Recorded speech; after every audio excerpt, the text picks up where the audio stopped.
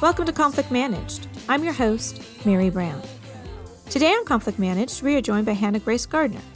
Hannah Grace is from Martin, Tennessee, and just graduated from Harding University with a master's degree in business administration and an undergraduate degree in international business. While at Harding, Hannah Grace worked at the Waldron Center for Entrepreneurship and Family Business. She was active in many campus social clubs, a running club, and her local church. This fall, she's starting law school at the University of Tennessee at Knoxville. She's not sure what kind of law she wants to pursue, but she's interested in healthcare, economics, and intellectual property. Hannah Grace's hobbies include reading, running, traveling, and taking care of her little indoor garden. Good morning, Hannah Grace, and welcome to Conflict Managed. Good morning. Thank you so much for having me.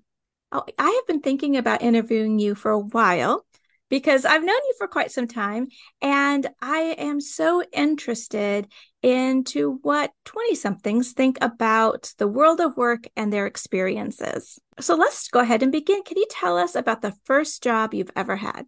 Okay, yes. So technically, the first job I ever had was not really a job.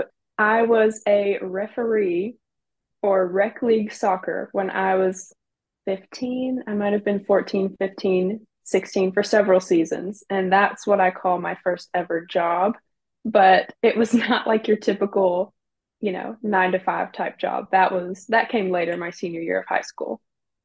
But that was my first job. Did you enjoy it? Yes, I loved it. I played soccer for years and years, so it was actually really, really fun. Had to get up really early, but it was a good time. Yeah. There's the stereotypical dealing with the parents on the sideline, not so much the kids. Yeah. Did you have any of those experiences? That's actually why I would consider it a job because it wasn't all fun. And I was just a 15-year-old kid on the sidelines making calls about 8-year-olds, and parents were acting like that was like actually just the most important job that you could ever have. So I did have to deal with some parents, and you just kind of have to be like, okay, whistle is blown. I'm the boss. You're not. That's the call. That is so interesting because for some people, youth league sports are high stakes. And a lot of times, especially, summer soccer or fall soccer, on the weekends is reffed by teenagers. Yeah. Yeah. I actually did learn a lot about interacting with people from that job. So do you consider, you said, your first real job if that wasn't it? Yes. So I had an internship the summer after my senior year of high school, the Christmas break of my freshman year of college, and then the summer after my freshman year. And I worked at a small law firm in my hometown. And I was an intern, but I was basically the receptionist sometimes. I would just do like little odd jobs around, answer the phone, go run errands, go to the courthouse, things like that. So that was my first real job. And what did you enjoy about that job? Well, at that point in time, I was interested in going to law school, but I wasn't sure that I wanted to go. So probably the best part about that job was just getting experience in a field that I was really interested in. And it was a big reason that I did decide to end up going to law school. And so it was really cool because, I got to go to the courthouse a couple times and see how things ran there. And I got to read a lot of my job was like scanning and organizing documents on the computer and physical documents. And so I got to read a lot and just kind of gain a little bit of confidence of like, okay, I have no background, but I can understand what this means. And, I get this, talking with people, interacting with the types of clients that would come into this office. I think the experience in something that I was interested in was the best part of that job. I think it's so interesting that you said part of going, because you're going to law school here in a few weeks, I am. and a part of deciding to pursue law was this experience that you had. And so I think a lot of times people think, oh, I'm interested in this profession, but they never get any real world experience. Like, what is Hmm. it actually like? And so, Yeah, what a valuable experience. it was awesome. Did you have any other jobs while you were in college? Yes, so that was the first couple years. I was a student worker in the business building. I was a business major in undergrad. And so I worked in the business building in the entrepreneurship and family business center. And then summer after my sophomore year, I was a health plans intern at a health insurance company a couple hours away from home. And I had that job for a whole summer. And then this past summer, I was a camp counselor for a couple of weeks just to do something a little bit less serious, maybe a little bit more uplifting and fun before going off to law school. That sounds delightful. I spent 2 summers in between college years at a camp, and it was so much fun. It's a lot of work, quite a It's lot so of much work. work. I mean, it's It's like not constant. relaxing at all. No, it's not quite as idyllic. I mean, where I was it was in the Sequoias in California. It was beautiful, but you were working Wow. all the time. Yes, you are, but it's so rewarding. It was so much fun. That was probably one of my best work experiences ever. What was so good about it? I think the directors, so the structure of the camp was obviously all the camp counselors, and then there were two directors who lived at the camp with us and who oversaw everything. And they were just so, well, let me just say, it was kind of a difficult job, just some of the subject matter. And a lot of the kids that you're dealing with have, trauma and just not ideal home lives. And so not only is that like a personal thing that you just like feel for the kids that you're with, but it also causes a lot of issues at the camp sometimes with like behavior problems and, the campers interacting with each other. And so having the directors that I had was like instrumental in making everything run smoothly. They were incredible. They just handled everything so well that just kind of trickled down into how the counselors would interact with the kids. And they are like the reason that everything went as well as it did. They were great. That's wonderful. There are a lot of issues at a camp or those sorts of environments, and if you don't have excellent leadership, it seems Mm-hmm. like it would be impossible for it to work. I would agree. Yeah. So, what kind of leadership qualities? What are the sorts of things they did in like concrete things they did that you saw as contributing to such a good environment given the difficulties? Yeah. So, one of the things that I think of is we had a daily meeting with all of the counselors and the directors every single day. And it was like, I want to say like 30 minutes long, maybe 45. And when they first told us that we were going to have a meeting every single day, my first reaction was like, oh my goodness, that's a lot. Are we really going to need a meeting every single day? And I'm sure in some work environments that is a lot, obviously. But when you're in such an involved type of job where something important is happening every single day, having them there and like having access to them every single day was really, really important. And I see why they did that. We were talking about something important in every single meeting. And so I think that was a really good idea for them just in terms of like controlling, I guess, just making themselves available if there were any issues that we knew that we were going to be able to talk to them every single day about it. And it was also good because it helped because it was all the counselors and the two directors. So all the counselors would get to talk to each other if there was something that, we needed to talk to each other about, or it was just that was a really smart idea. And another thing that I think kind of goes along with that is they were really great at controlling the information flow.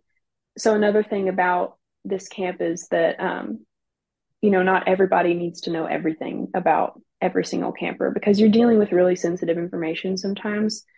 And there are some things that only one counselor needs to know or that only two counselors need to know. And so it's a really delicate line to walk because you never want to gossip about the kids or about other counselors or other staff or anything. But information sharing is really, really important. And so I think they did such a good job about making themselves available and encouraging you to come and talk to them while also never letting you gossip. So that was, like I said, that's so delicate, but they did it so well. That sounds absolutely amazing. You're so right that when I encounter an organization where there's lots of gossiping, there's a variety of contributing factors, but one is, as you said, a lack of information flow. People don't know, so they make up their own narratives.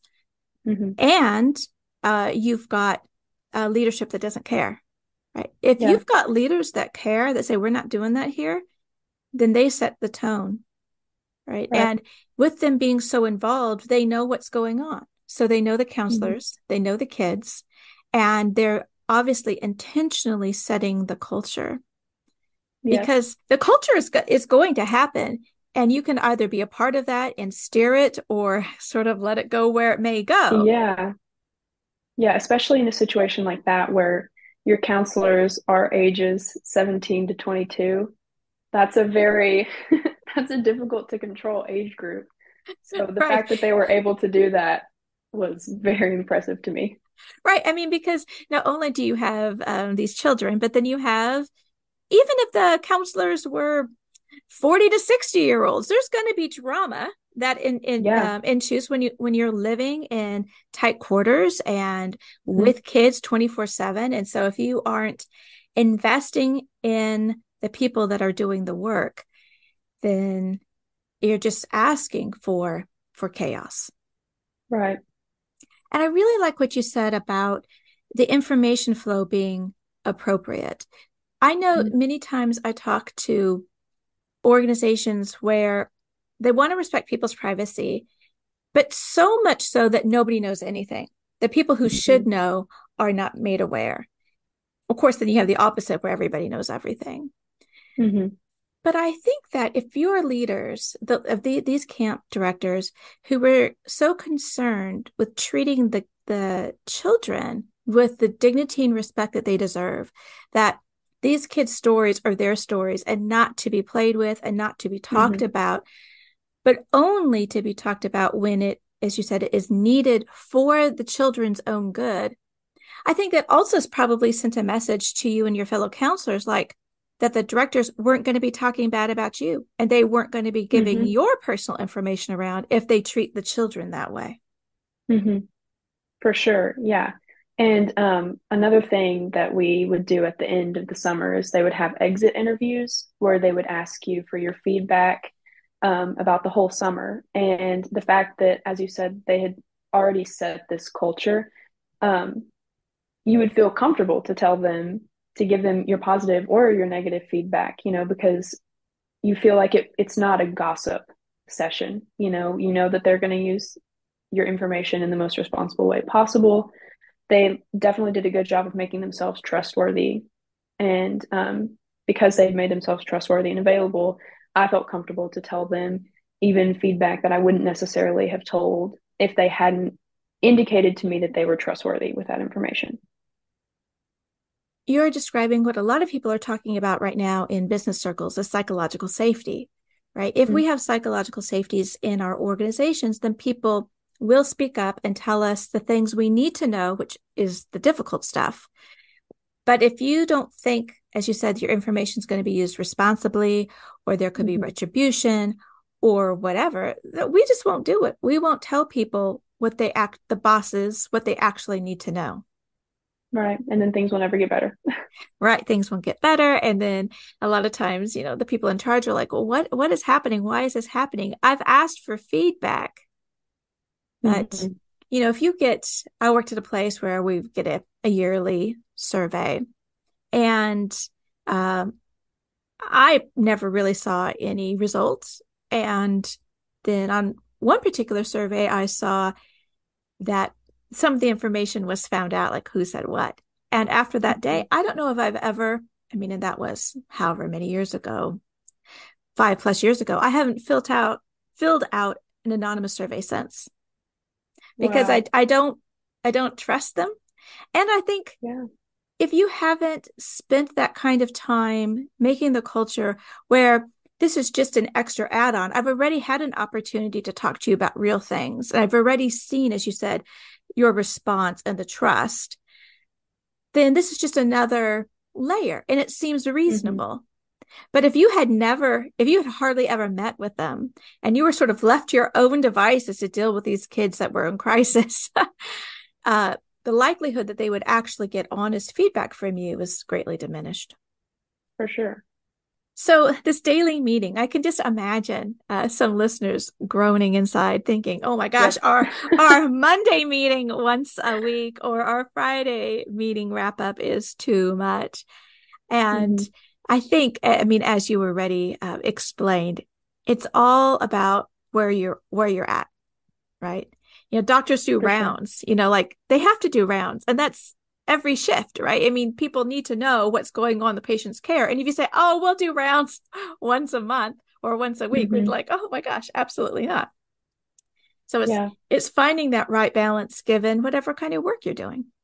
Yeah. Well, and you just think about how many hours as a camp counselor you're putting in. A daily meeting is, I mean, it is daily because you're actually working 24 hours a day. It's not like your typical 9 to 5 job where a daily meeting on a 9 to 5 job is not the same thing as a daily meeting as a camp counselor. You're just dealing with so much and you need help and you need to talk about it and you just you just need it every day. It Yeah. was a really great addition to the day. Well, that's wonderful. What a great experience to have right before you go off to law school. So, what made you interested in wanting to go to law school? And what do you know what kind of law you want to practice? Well, I'll answer the second question first of what kind of law I want to practice. And that's actually, I'm going to circle back to when we were talking about my first internship. And that internship was a really great experience, but it did help me decide what kind of law I do not want to practice, which is just as valuable, I think, as figuring out what you do want to practice. So I'm thinking at this point, I'm really interested in healthcare. This could completely change once I get to. I feel like I don't have just a ton of experience studying the different types of law, so this could totally change once I get there. But my interest right now is healthcare law, and that's what I've worked in for. And that was 2 summers ago, and I really enjoyed it. To the first question of what made me want to, I think you know that I got interested in law when I started Ethics Bowl in high school, which you were my Ethics Bowl coach, and that's kind of what really made me realize what some of my strengths are, public speaking, reading comprehension, things like this that are really important as you go into law. And I just kind of started analyzing the things that I'm good at, the things that I'm not so good at. And it just kind of seemed like law was going to be something where I could use all of my strengths in my career, which is really important. Yeah, absolutely. Well, I'm glad that I had you in Ethics Bowl. That was a lot of fun years for me, Yeah, it's having being awesome. able to coach you and talk through all those fun issues together. Yeah. So, when you think about the different places that you've worked, what environment, when it comes to communication and maybe even just what's expected of you, what resonates with you as the best environment and why was it good for you? Do you mean out of all of the places that I have worked, which one Yeah. would be the best? Well, if I'm thinking about all of the characteristics just on paper, I would definitely say my work environment while I was camp counseling was really, really great. Although it's not the most ideal for me if we're just looking at the kind of career that I'm going to go into, you know? So while that was great, I would say it's probably not going to be replicated in any other workplace that I'm ever in. So I would say the internship that I had after my sophomore year, where I worked in the office environment at the health insurance company, was also a really awesome experience as an intern there. That one, I think it was actually a pretty rare intern experience where I was actually doing a lot of what I felt like was important work. I wasn't just doing, the grunt work or the low stakes, or well, I'm sure it was all low stakes because I was still just an intern, but it didn't feel low stakes to me. It felt like I was actually doing something and like I was actually learning a lot. And so I think what really made that place really special is that they were really great at making you feel like you were a part of the team. They were just giving the interns a lot of attention, which I think is kind of rare. And I think that if you're translating that into what I would want in the future, want to be made to feel like I'm part of the team, good communication, when I say good communication, I mean I had a really great intern supervisor and, spoke with him every single day, multiple times a day. The office was very open, I was introduced to every single person basically on the floor, like the very first day. So there was a lot of, I guess, just clarity may not be the right word, but maybe in terms of, I felt like I could talk to everybody. That workplace was just really, really healthy, and I enjoyed it a lot. And I hope that that's the kind of place that I get to work in the future. That sounds really ideal. I mean, we go to work and we want to do good work. We don't want to feel like we are simply getting coffee or simply making copies, even Right. though there's a place for all of this, right? The world of work, we do a variety of things, but Hmm. actually contributing. And as you said before, being able to use your skills for whatever your purpose is, what it is that you want Right. to try to accomplish. What what did they do that made you feel like you were part of the team? Well, my first thought is I think they were great at explaining why this job needed to be done or what exactly, if I'm like proofreading a document, they would explain to me what this document is and like what it does for the company. So you get a little bit of clarity on like, okay, this is not grunt work. This is something that has to be done. Someone would do this and, they chose me to do it, that kind of thing. So being made to like understand why this job is being done. Or one of the things that I did was I worked on like building this database type thing, like the structure of it. And it was explained to me multiple times, like how this database was going to be used and why it was important and what problem this is solving. So, again, I think the clarity on what it is that I'm doing and why it matters was really, really important. And I appreciated that a lot. It seems so simple. Yeah. Hannah Grace, you would think that, well, every place is like this, right? They explain why you need to do something, how you need to do something, the importance of it. And interestingly enough, it is rare. Hmm. People aren't given that kind of information that is so very helpful for us to be able to do our best work. Hmm. It's really hard to do something if you have no idea why you're doing it. Yeah. If you are just, like in the show Severance, if you are just Yeah. putting numbers, finding the bad numbers on Yeah. the screen and you don't know why, or, like, so you're doing this database and if nobody has told you exactly how to do it and the importance of it, it Hmm. just feels different. And so much about work and doing our best work is how we feel about it. Are we Hmm. valued? Are we contributing? Do they care about us? Yeah. Especially when you're thinking about motivation. I mean, how are you going to be motivated to do a job that you don't feel like it matters because the people around you don't feel like it matters? So what? So why does it matter? Why would I be motivated? I think that was a big thing for this workplace was everyone was indicating to me that this actually mattered, that you were doing real work. And, there were deadlines, like I would have my intern supervisor would be saying like, I need this by Friday. I need this by whenever. And even that sort of thing can indicate to you that this is important work because, I need it. I need it to go to this meeting. I need it for whatever reason. Absolutely. The motivation and again, the importance of it. Oh, if I don't have this done and done right, when this person goes to the meeting, then that will be bad for them, the client, the organization. And Yeah. we want to feel, again, that's a part of feeling like we're actually doing things that matter. Yeah. So have you had the experience either in a paying job or a non-paying job, like volunteer, where the communication was lacking, people weren't quite sure what they were supposed to be doing, and there was a lack of motivation?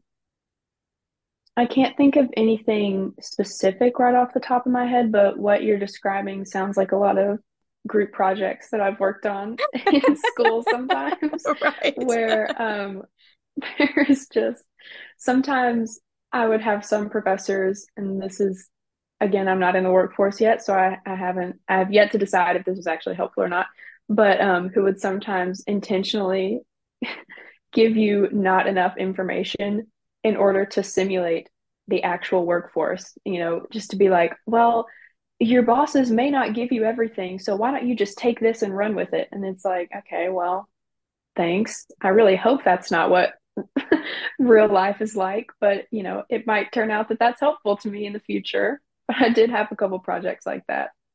Oh, that is so interesting. From my experience, that is true. It's this Great. needs to be done. Go ahead and do it. And then you're left guessing, well, what does done look like? What does done excellently look like? What do they really want? And Yeah. unfortunately, a lot of time in business is spent trying to mind read your boss. Like, what Hmm. do they want? Why is this important? What is the deadline? What are the stakes? What's been done before? What do they not want? And so um, we do want clarity from the people that we work around for everybody's benefit. For sure. So there's a lot of talk about generational differences. And when I go and talk to a group, that's one of the first things people talk about. Oh, the young people, or oh, the people who've been around forever. When it comes, a lot of times people focus on work ethic or communication styles, like, oh, young people won't return a phone call, or, oh, the older generation is set in their ways and they don't know what's going on, or Hmm. whatever it might be.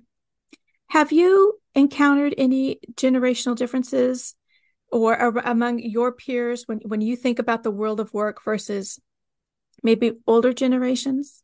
Well, because my first two real jobs were internships, I was mostly working with other people my age and was only working, I guess I should say, the only experiences that I had with other generations, they were my bosses and they were not my peers.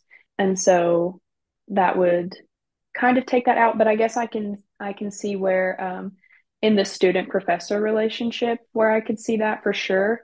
You definitely hear comments sometimes from professors that are not super favorable to the younger generations, which is, I think, a little bit unfortunate sometimes because it's not very encouraging and it's also sometimes really biased and just generally untrue.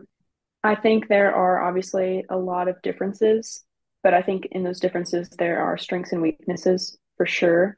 But I can't think of any specific times where it's just really been made clear to me the generational differences. I mean, I've certainly been on a job where I've been able to work a computer better than my bosses, but that's, you know, been kind of a strength for me in some ways that I was the one to call to set this up or that up or build the database. So. I like that you said that bias. And I think that's largely what it is. It's this kind of strange generation war. I'm better than this decade, or this decade is Hmm. better than that decade. And I I just think it is, as you said, it's discouraging. It's Hmm. unnecessary and it pits people against each other. So maybe somebody in their 20s goes into a work environment and they see somebody in their 40s, 50s, and 60s and like, oh, well, that person's going to Hmm. be a curmudgeon. Or someone in the older generation is going to look and say, oh, that 20-year-old lacks a work ethic. They don't want to work. Hmm. They don't want to show up and do a good job. And what a waste. Why Yeah. even think in those sorts of categories instead of, wow, what can I learn from somebody in their 20s? Because the population we serve in most organizations is all populations, right? Hmm. And then someone who's just starting in the workforce, oh, what can I learn from people who've been doing this for 20, 30, 40 years? Instead of Yeah, saying, my way is better, could just really be different. And as you said, there are strengths and weaknesses. for sure. And this is also, I think it's also worth thinking about how this is the most diverse workplace ever, and not just talking about age groups too, but the entire population. If we're talking about the American workplace, the entire American population is represented in the workplace pretty much at this point, which just adds a whole other layer of confusion and I don't know. It's just it's just very unfortunate that some of these biases do exist in the workplace, but it's something that we're just going to have to adapt to in the workplace because it's never going to return to the way that it was, 30, 40, 50 years ago. And it's only going to become more diverse in the workplace. So, I 100% agree. And I think that's really encouraging because I believe that the more kinds of people that you have, and if you can create that sense of belonging like you had this summer at the camp, then you get to hear from all different kinds of voices, Hmm. personalities, backgrounds, which makes whatever you're doing better, right? Hmm. Because, really innovation and best practices comes from creativity. And the best product that you put forward has everybody's ideas in it, Yeah. because we all have different experiences. So the more that we can really capitalize on the diversity in our workforce, the better we're going to be. Hmm. But we also have to recognize people in general don't like change. And a lot of times, what we don't know can feel unsettling Hmm. or fearful. And so when someone doesn't look like us, for whatever that means, for the region we're from, whatever our background is, sometimes I think, unnecessarily view them with suspicion. Hmm. But as you said, I think we got to get over that because there's no going back. Thank goodness. There is going forward, which I Hmm. think is just such an opportunity. Yeah, for sure. And especially practicing law. I mean, if you end up doing healthcare law, any kind of law, you end up seeing people, all kinds of people, and a lot of times not on their best day. Right. For sure. So when you think about what needs to happen for healthy work environment, so I suppose I talked to you in 5 years. So you're 2 years out of law school and you're working for a firm, either a big law or some kind of boutique firm. What do you hope to encounter where you work that will encourage you to thrive and be better every day? Well, I think I've spent a lot of time talking about some of the things that I have really enjoyed in the workplaces that I've worked at, good communication, clarity, being made to feel like my work is important, all of these things. Something that I also have thought a lot about in the last, I guess it would be 2 years probably, is I think that management is going to have to deal a lot with ensuring the health of the people that are working in their companies, the mental health and the physical health also, because you just think about the COVID pandemic and the mental health crisis that's coming from that, and, the social dilemma, social media, and things like this, especially with my generation going into the workforce. I think that these things are definitely going to have to be dealt with. And now, whether or not how much of that is the responsibility of the company to deal with, that's up for debate, I guess. But whether or not it's the company's responsibility, it's probably going to become the company's problem dealing with people. And especially if we're talking about conflict management, stress causes conflict, and how you handle stress is a representation of your relative mental health. So I think that's something that companies are going to have to be aware of in the next 5, 10, 15 years. And then obviously physical health as well. That's something that I would be really interested to see where companies are with that in the future. That is really interesting. And I like this distinction between responsibility versus problem. Mm-hmm. Like, is it really organizations' responsibility to be concerned with the mental and physical health of their workers? And let's Mm-hmm. suppose we say, no, these are grown adults. They should be taking care of themselves. If we end up saying that, it's to every organization's detriment, Mm-hmm. right? I mean, so you're going to have people who aren't being able to show up for whatever reason in the best mental and physical state of mind that they could be to for them to be their best selves and then to contribute in an excellent way to the organization. So I think that's pretty interesting. If you don't pay attention to the mental and physical well-being of your workers, Mm-hmm. you are hurting yourself. Yeah, especially if your company is contributing more negatively too. Because if it comes out that if you decide that the only thing your company can do or you as a manager can do is to be positively just or I guess to not be negatively impacting your employees or your team's mental health.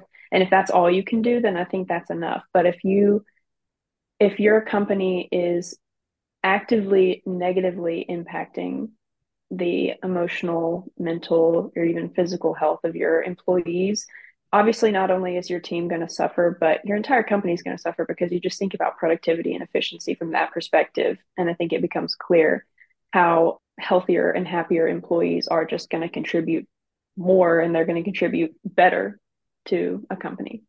I 100% agree. And that's sort of like what I try to champion because it's so clear that treating people well is not only the right thing to do, but it's financially sound to do Mm-hmm. for you. Why do you think that doesn't happen? Why do you think there are so many toxic work environments and bad bosses and employees that are allowed to run amok? Mm.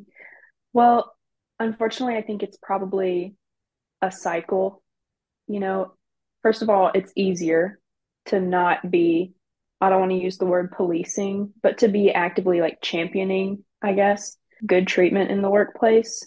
It's so much easier to just not be concerned with that at all. And then things get bad and then they continue to get bad. And it's just nothing is breaking the cycle because it's just so much harder to break the cycle than it is to enable the cycle. I think it's because it doesn't take any work to create a bad workplace, but it takes a lot of work to create a good workplace. So that's probably it. That's a perfect answer. I want to put all of that on a t-shirt and wear it around. That was beautifully said. Well, Hannah Grace, thank you so much for being on Conflict Managed. I so much enjoyed chatting with you today. Yeah, thank you so much for having me. This was awesome. Well, I appreciate your insights and I look forward to interviewing you in 5 years and see how you're doing. Yes, me too. I'll be taking notes for you. All right, well, take care. Hannah Grace, thank you so much for being on Conflict Managed. An absolute joy to talk with you. And I'm so excited to see all that you do through law school and beyond. My new book, How to Be Unprofessional at Work, Tips to Ensure Failure, is out and available for purchase on Amazon. Please pick up a copy and let me know what you think. And share it with a friend. How to Be Unprofessional at Work looks at how we ought not behave at work to start the conversation both internally and with the people around us about what do we want at this organization?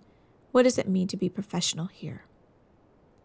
Conflict Managed is produced by third-party workplace conflict restoration services and hosted by me, Mary Brown. You can find us online at 3pconflictrestoration.com. Our music is courtesy of Dove Pilot. And remember, conflict is normal and to be expected. Let's deal with it. Until next time, take care.